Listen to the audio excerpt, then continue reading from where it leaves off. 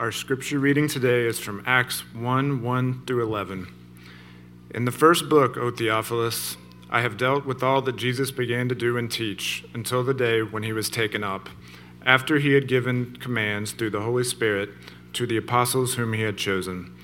He presented himself alive to them, and after his suffering by many proofs, appearing to them during 40 days and speaking about the kingdom of God. And while staying with them, he ordered them not to depart from Jerusalem, but to wait for the promise of the Father, which, he said, "You heard from me. John baptized with water, but you will be baptized with the Holy Spirit not many days from now." So when they had come together, they asked him, "Lord, will you at this time restore the kingdom of Israel?" He said to them, "It is not for you to know times or seasons that the Father has fixed by his own authority. But you will receive power when the Holy Spirit has come upon you, and you will be my witnesses in Jerusalem and in all Judea and Samaria and to the end of the earth." And when he had said these things, as they were looking on, he was lifted up, and a cloud took him out of their sight. And while they were gazing into heaven as he went, behold, 2 men stood by them in white robes and said, "Men of Galilee, why do you stand looking into heaven? This Jesus, who was taken up from you into heaven, will come in the same way as you saw him go into heaven." This is the word of the Lord. Praise be to Christ.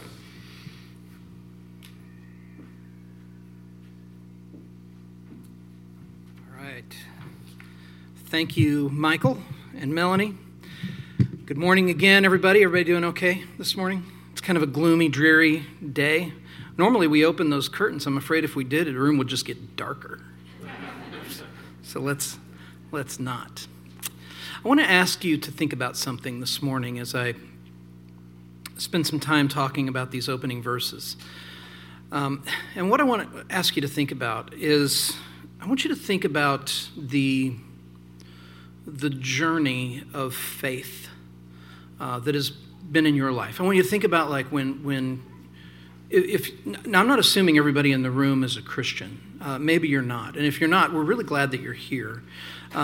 If you are a Christian, I want you to think about when did you know that you were?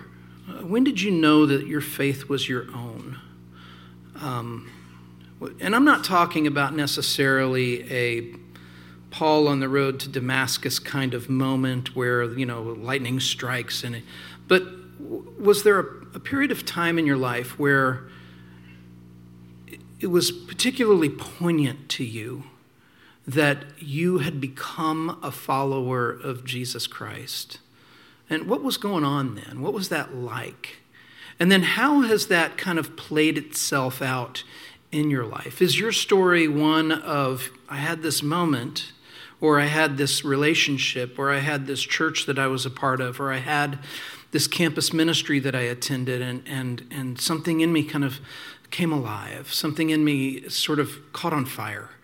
And ever since then, it changed everything. And it's been this trajectory of trying to learn Scripture and grow and follow Jesus and mature into this faith that was given me. Or maybe your story is one where you would say, I had seasons where my soul was kind of aflame with the beauty and the wonder of the gospel, and then life has happened and things have gotten hard and complicated, and struggling to make ends meet, and it feels like it's kind of boxed out a lot of the wonder of the gospel, and instead I'm still doing the things that we're supposed to do. I still come to church and things like that, but man, I don't know how much it's taken a hold of me these days.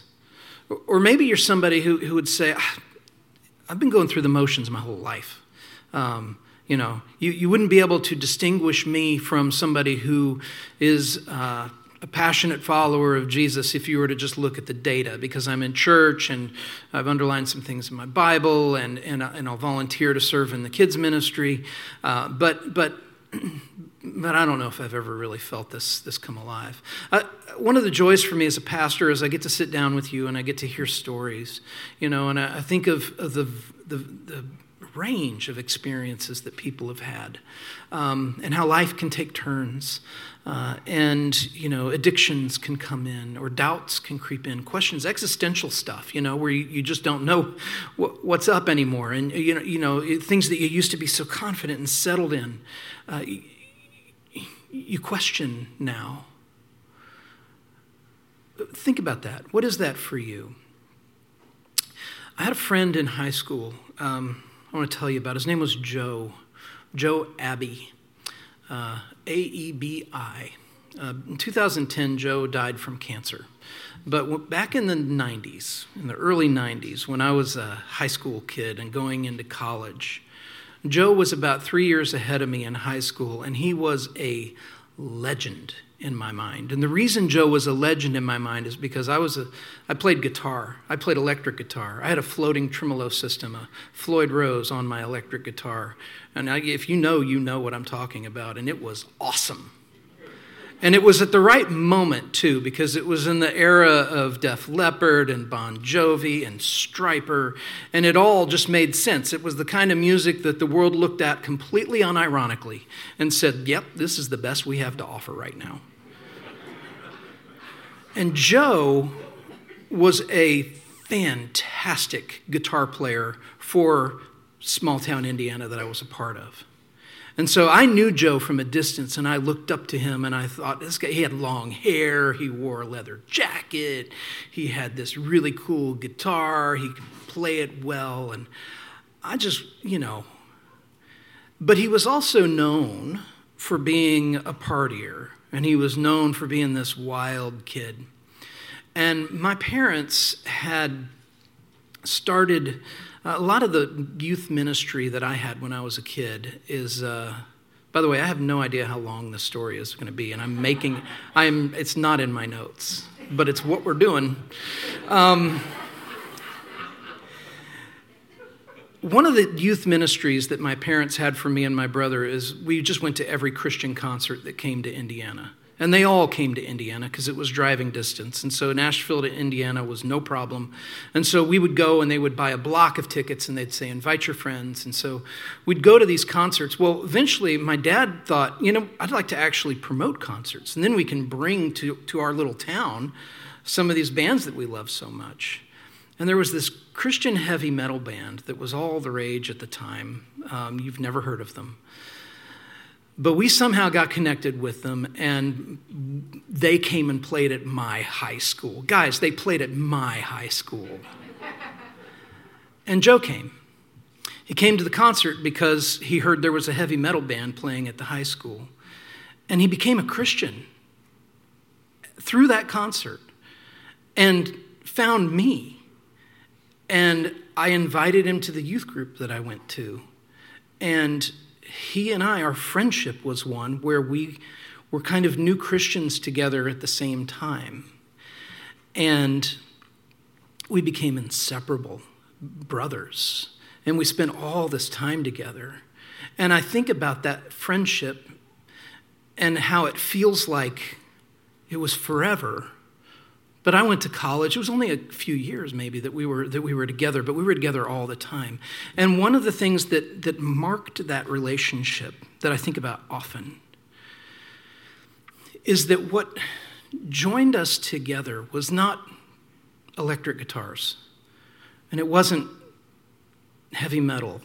It was the gospel.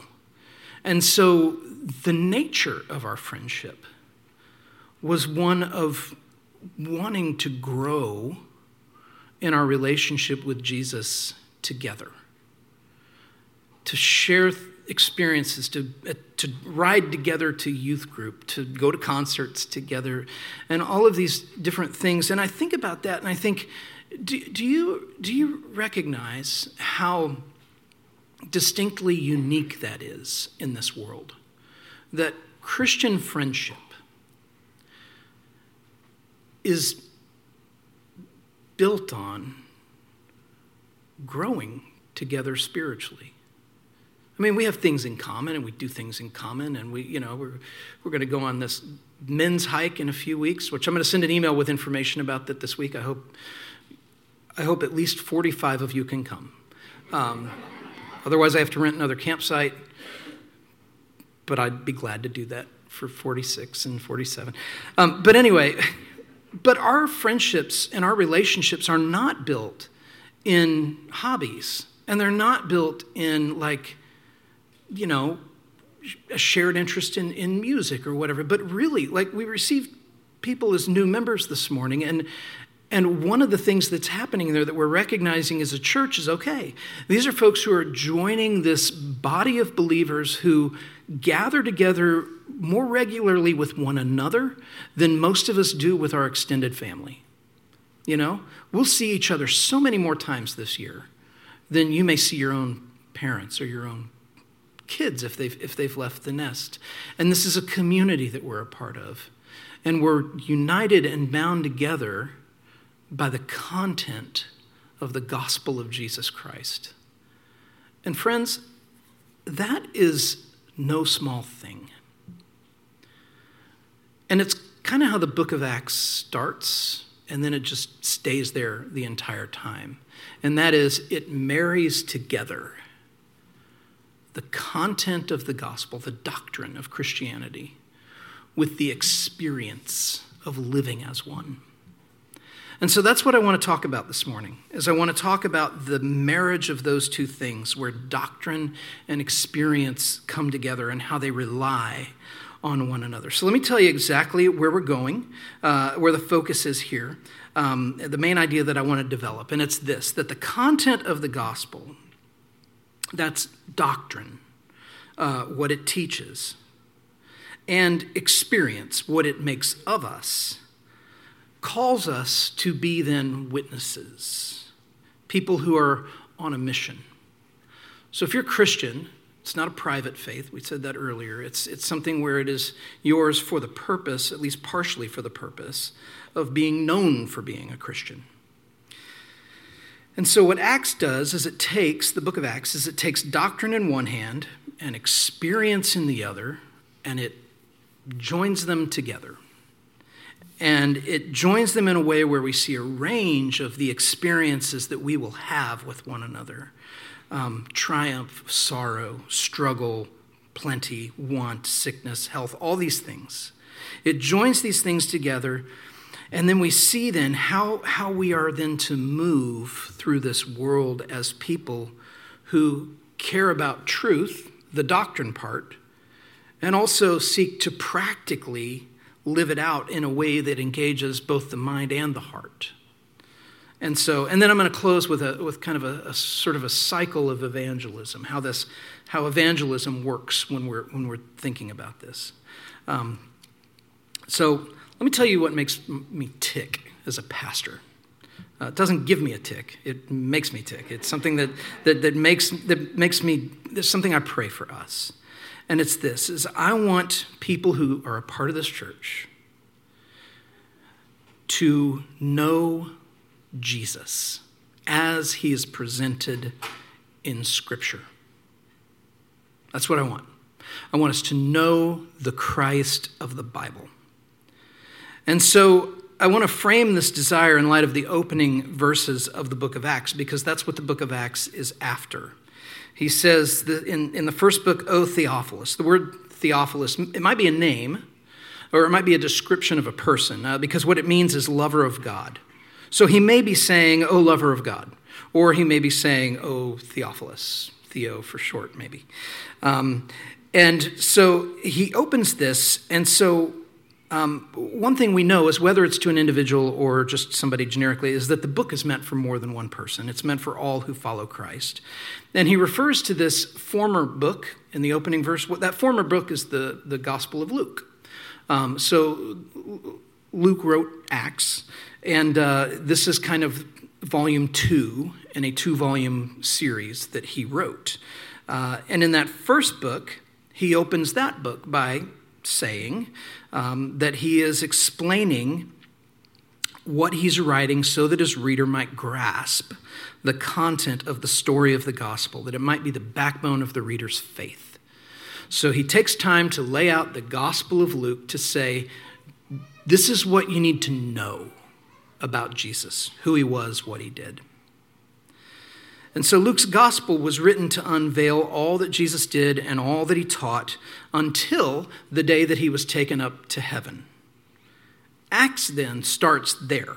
It picks up with when Jesus is taken up into heaven. It takes us into how the church followed Jesus and how they embraced his call to be witnesses in the world. And so Acts is a unique book. It's a fun book. I really like this book. It's got some drama in it. It's got some twists and some turns, a lot of navigating church and state stuff that's in here, a lot of courage, and also a lot of the frailty and failings of the people of God. That's all in here, but it's unique in that it is the only narrative book in the New Testament that comes after the resurrection. There are narrative portions of other epistles here and there, little bits and details, but this is a narrative following what the Gospels teach us. And what it is it's the story of the early church. And so in a manner of speaking, it's our origin story as a church. Right? And so Acts begins where both Matthew and Luke end, and that is with this great commission from Jesus, where he tells his people as he's about to ascend, he tells them, "You will be my witnesses," which is a strange way to say it. He doesn't say, "I want you to go be my witnesses." He just says, "You will be." Because, why? Because the world will look at Christ followers and say that's what a Christ follower is. And so he says, "You will be my witnesses," which is why doctrine is so important. Because you are going to be a witness for something in your life. Everybody is. Everybody's a witness for something. And so that's what the book of Acts is doing. For the Christian church, the book of Acts is then this, it's our story. And what it's doing is it's laying out the content of essential Christianity, what makes for Christian faith, and then also the narrative of the early church, their triumphs, tragedies, both local and global, and these responses to the gospel. And the two are always interwoven. The doctrine, what is taught, and the experience, what happened. And the same is true for us, doctrine. In the book of Acts, you read the first sermons ever preached in the early church. And they're there like long form. They're written out. Peter stood up and he addressed the room, and here's what he said. And then a chapter and a half later, the sermon ends and people are mad, right? But it's there, like the sermons are here, and it's doctrine. What is Christianity anyway? And we also get experience. How did they, and therefore how should we, live in a world that is hostile to Christ? And how did they, and how should we, cultivate community when that's the case? If we want to grow in the gospel, we have to be people who care about both of these things. If we want to grow, if Joe and I wanted to grow in the gospel, we had to be people who cared about the experience of living as Christians and also the content of what Christianity teaches, the doctrine and the experience. Doctrine matters, and it matters because every single follower of Jesus Christ is called to bear witness to him, and the gospel is a gospel of particular content. There is a particular story being told. It's not a general, well, God just wants you to try your best and be a good person. And no. That is not the message of the gospel. Christianity tells a particular story with particular implications rooted in history that speak to our deepest desires and longings as human beings to be known and loved by our Maker. So the doctrine matters, but the experience matters too, because our doctrine points to a dynamic, ongoing relationship, not only with the living God, but also with his people, always. There is no case in Scripture to isolate yourself from the body of Christ. There is none. And if you find yourself in a position where you think, I've had it with the church, I can't be a part of that, can I humbly suggest that that might be one of the most arrogant positions you could ever take? Is that there's something about you that transcends and is greater and more enlightened and more wise than the entire body of Christ on earth. Yes, there's a lot of mess. in the church, and a lot of pride, and a lot of ugliness, and a lot of scandal, and a lot of abuse, and a lot of terrible things that happen. But the church does not stand and fall on the reputations or the conduct of individuals. The church stands or falls by the lordship of Christ, who preserves the body of Christ as one of the great gifts given to those who would follow him. And so our experience matters because we're called to this ongoing relationship with his people. Christianity isn't just lived in our heads, and it's not just lived out in a classroom, but it's lived out in all of life, which is designed to be relational. And so if you approach doctrine, for example, as something that you can truly hold outside of the experience of being in the body of Christ, then you haven't really understood the doctrine, because all of the doctrine speaks of you in a plural way. And if you just pursue experiences with God as the backbone of your faith, and say, for example, call Hikes in the Woods your church, then you will have no categories through which to interpret the doctrines of the church, and you will lack foundation and support when sorrows like sea billows roll into your life, which they will, because one of the things the Lord tells us is you need each other. And so there's this union of doctrine and experience. Doctrine informs and gives categories for our experience, and experience gives our doctrine breath. It gives it life. It keeps us from dead academia. So going back to high school, with my friendship with Joe, we were part of a non-denominational charismatic church. I was raised in the Catholic Church by parents who became Christians when I was about 5 years old, so we weren't culturally Christian in any way, shape, or form. But they heard the gospel in the Catholic Church, and so all growing up from the time I was in elementary school through high school, I went to Mass every Sunday. When I was a sophomore, I also started going to this charismatic church down the street because in small town Indiana, there weren't a lot of choices, but this church happened to have a really fun youth group with kids who were really serious about their faith and loved hanging out together. And so it was one of the most exciting periods of my life. This was a time in my life when I was devouring Scripture. My faith was new, and I had a sense of wonder about it, and I was experiencing this deeper sense of belonging than I had ever known anywhere in my life, and I loved that church. I still do. And we were a bunch of kids full of zeal. Like, we were dancing in the aisles, and I began to think, as I saw this zeal on display with my peers, I began to think this must be the sort of worship that God loves most. This kind of unhindered free-for-all of just unfettered joy, because it's so experiential, we're in it. And so I took some pride in being non-denominational, as though we were somehow less bound to man-made systems. And I would say things like, who needs denominations? I've got the Bible. I just follow the Bible. And then in college, something happened, and that is I developed a taste for studying theology, and that complicated everything, because I started reading dead guys who said, actually, it's a pretty intricately woven tapestry of things, these doctrines of the church. And I kind of got into that, and I started reading more, and I started to look at the charismatic experience I'd been having and thinking, whoa, wait a minute. What are we doing? What are we thinking? And I started to say, how could God delight in chaos like that? It's got to be orderly, right? It's so experiential, which was the thing I loved before, and now it's like the part where I was like, ugh. And so what I did is I ran to the other end of that continuum, embracing this idea that doctrinal certainty was available if I'd just apply myself to it. We could crack the code. My system of doctrine could be watertight, and you know what I wouldn't have anymore? Doubt, right? You ask me a question, I will answer it, you know? How could a good God cause so much suffering, allow so much suffering in the world to happen? Oh, let me just, dissect the premises built into your question first. you know? Anyway, maybe you don't know. I'm reverting back to that muscle memory that I had there.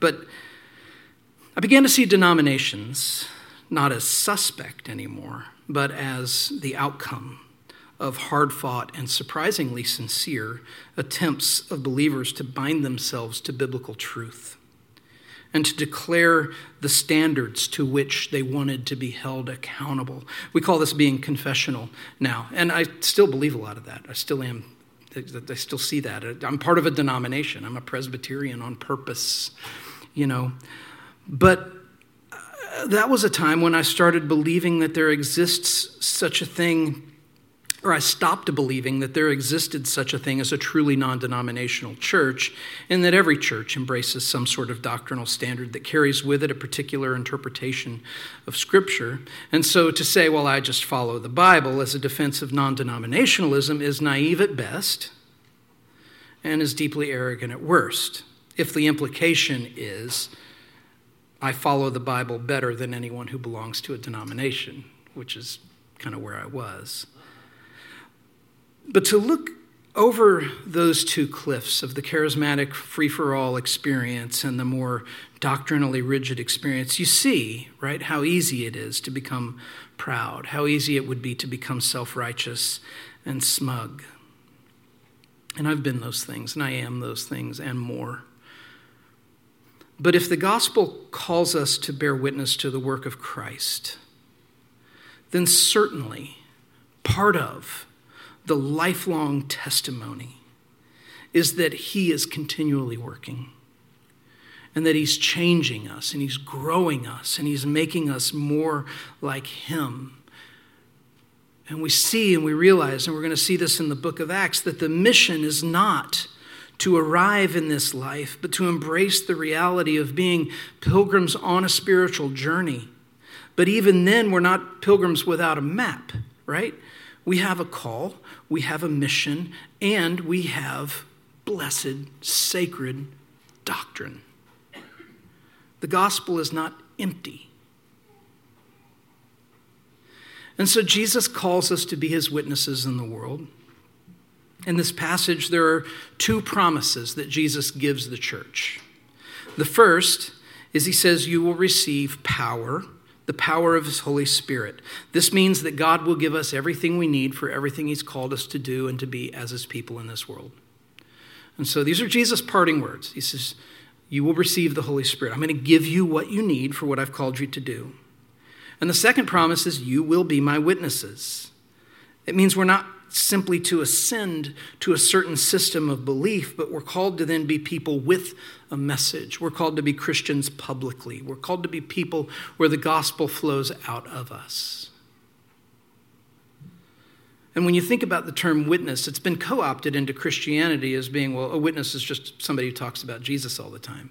But if you think about what a witness is, think about it in a legal sense. A witness is somebody who has firsthand knowledge of something. And we're bearing witness to that.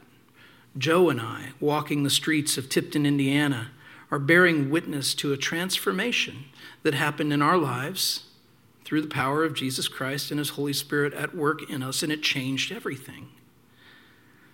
A witness is that. It's somebody with firsthand knowledge. And when we're his witnesses, there's this fascinating little cycle that happens. It's an evangelistic cycle, where we are his witnesses to others, and in the process of doing that, we then also grow deeper in our understanding of him. It works like this. There's kind of, if you think of a cycle like a circle, there are kind of 3 points on it, on this cycle here. And it's the first is this, is I listen to the gospel. I hear. It's what the Shema in Deuteronomy, the call to worship for the people of God in Deuteronomy 6:4 is hear. O Israel, listen. The Lord your God, the Lord is one, right? We listen to the gospel. So I listen to the gospel, I hear. What does that mean? It means that you put yourself in the path of the content of the gospel, right? So we read scripture and we attend worship gatherings where the word of God is proclaimed, and we do this regularly. We become people of the book, right? So we hear, we listen to the gospel. The second part of that cycle is in the act of listening to the gospel, something awakens in me. I'm awakened to the truth that the Holy Spirit is at work in the world, and that he's at work on a grand scale. He's working, he's doing things, and we see it in moral collapses, and we see it in triumphs, we see it in nagging questions, in illness and grief and floods and all kinds of tragedy, and we also see it in the joys and the wonder of being alive in this world. And so I listen to the gospel, and in listening, I'm awakened to the truth that God's working. God's at work in the world. And then that leads to the third part of the cycle, which is the Holy Spirit then leads me into telling others about what he's doing. Here are things I'm seeing the Lord do, and it's amazing. It's a wonder. It's a comfort. And so I see what he's doing, and that in turn brings me back to the first part of the cycle. It gives me fresh ears to listen again and to hear. And as I listen and I hear, I discover other ways that the Spirit of God is at work in the world. And I bear witness to that. And I tell others about it. And in the process of doing that, I hear the gospel again and again. And that cycle goes on and on. And what are we doing? We're living as, then, witnesses to what God is doing. The function of the gospel isn't just to tell us all the things we're not supposed to do. It's not to shut us down. The function of the gospel isn't to oppose our self-righteousness or humble our self-sufficiency or thwart our best laid plans that have nothing to do with God.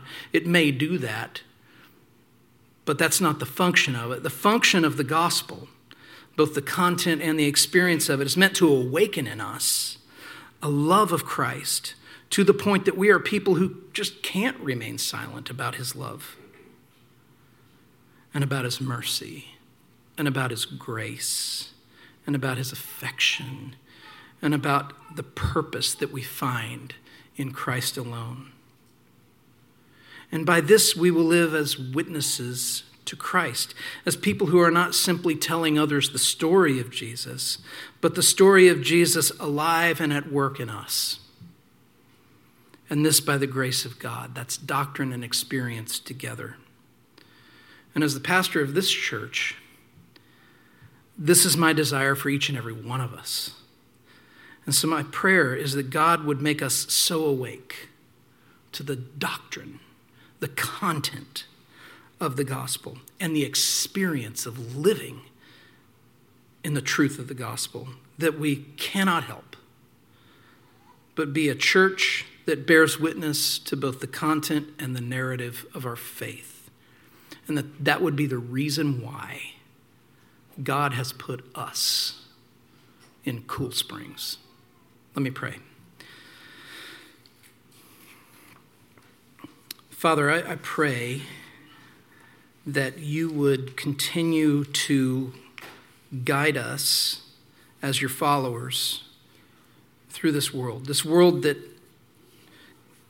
presents so many things that would compete for our affections, this world that wants to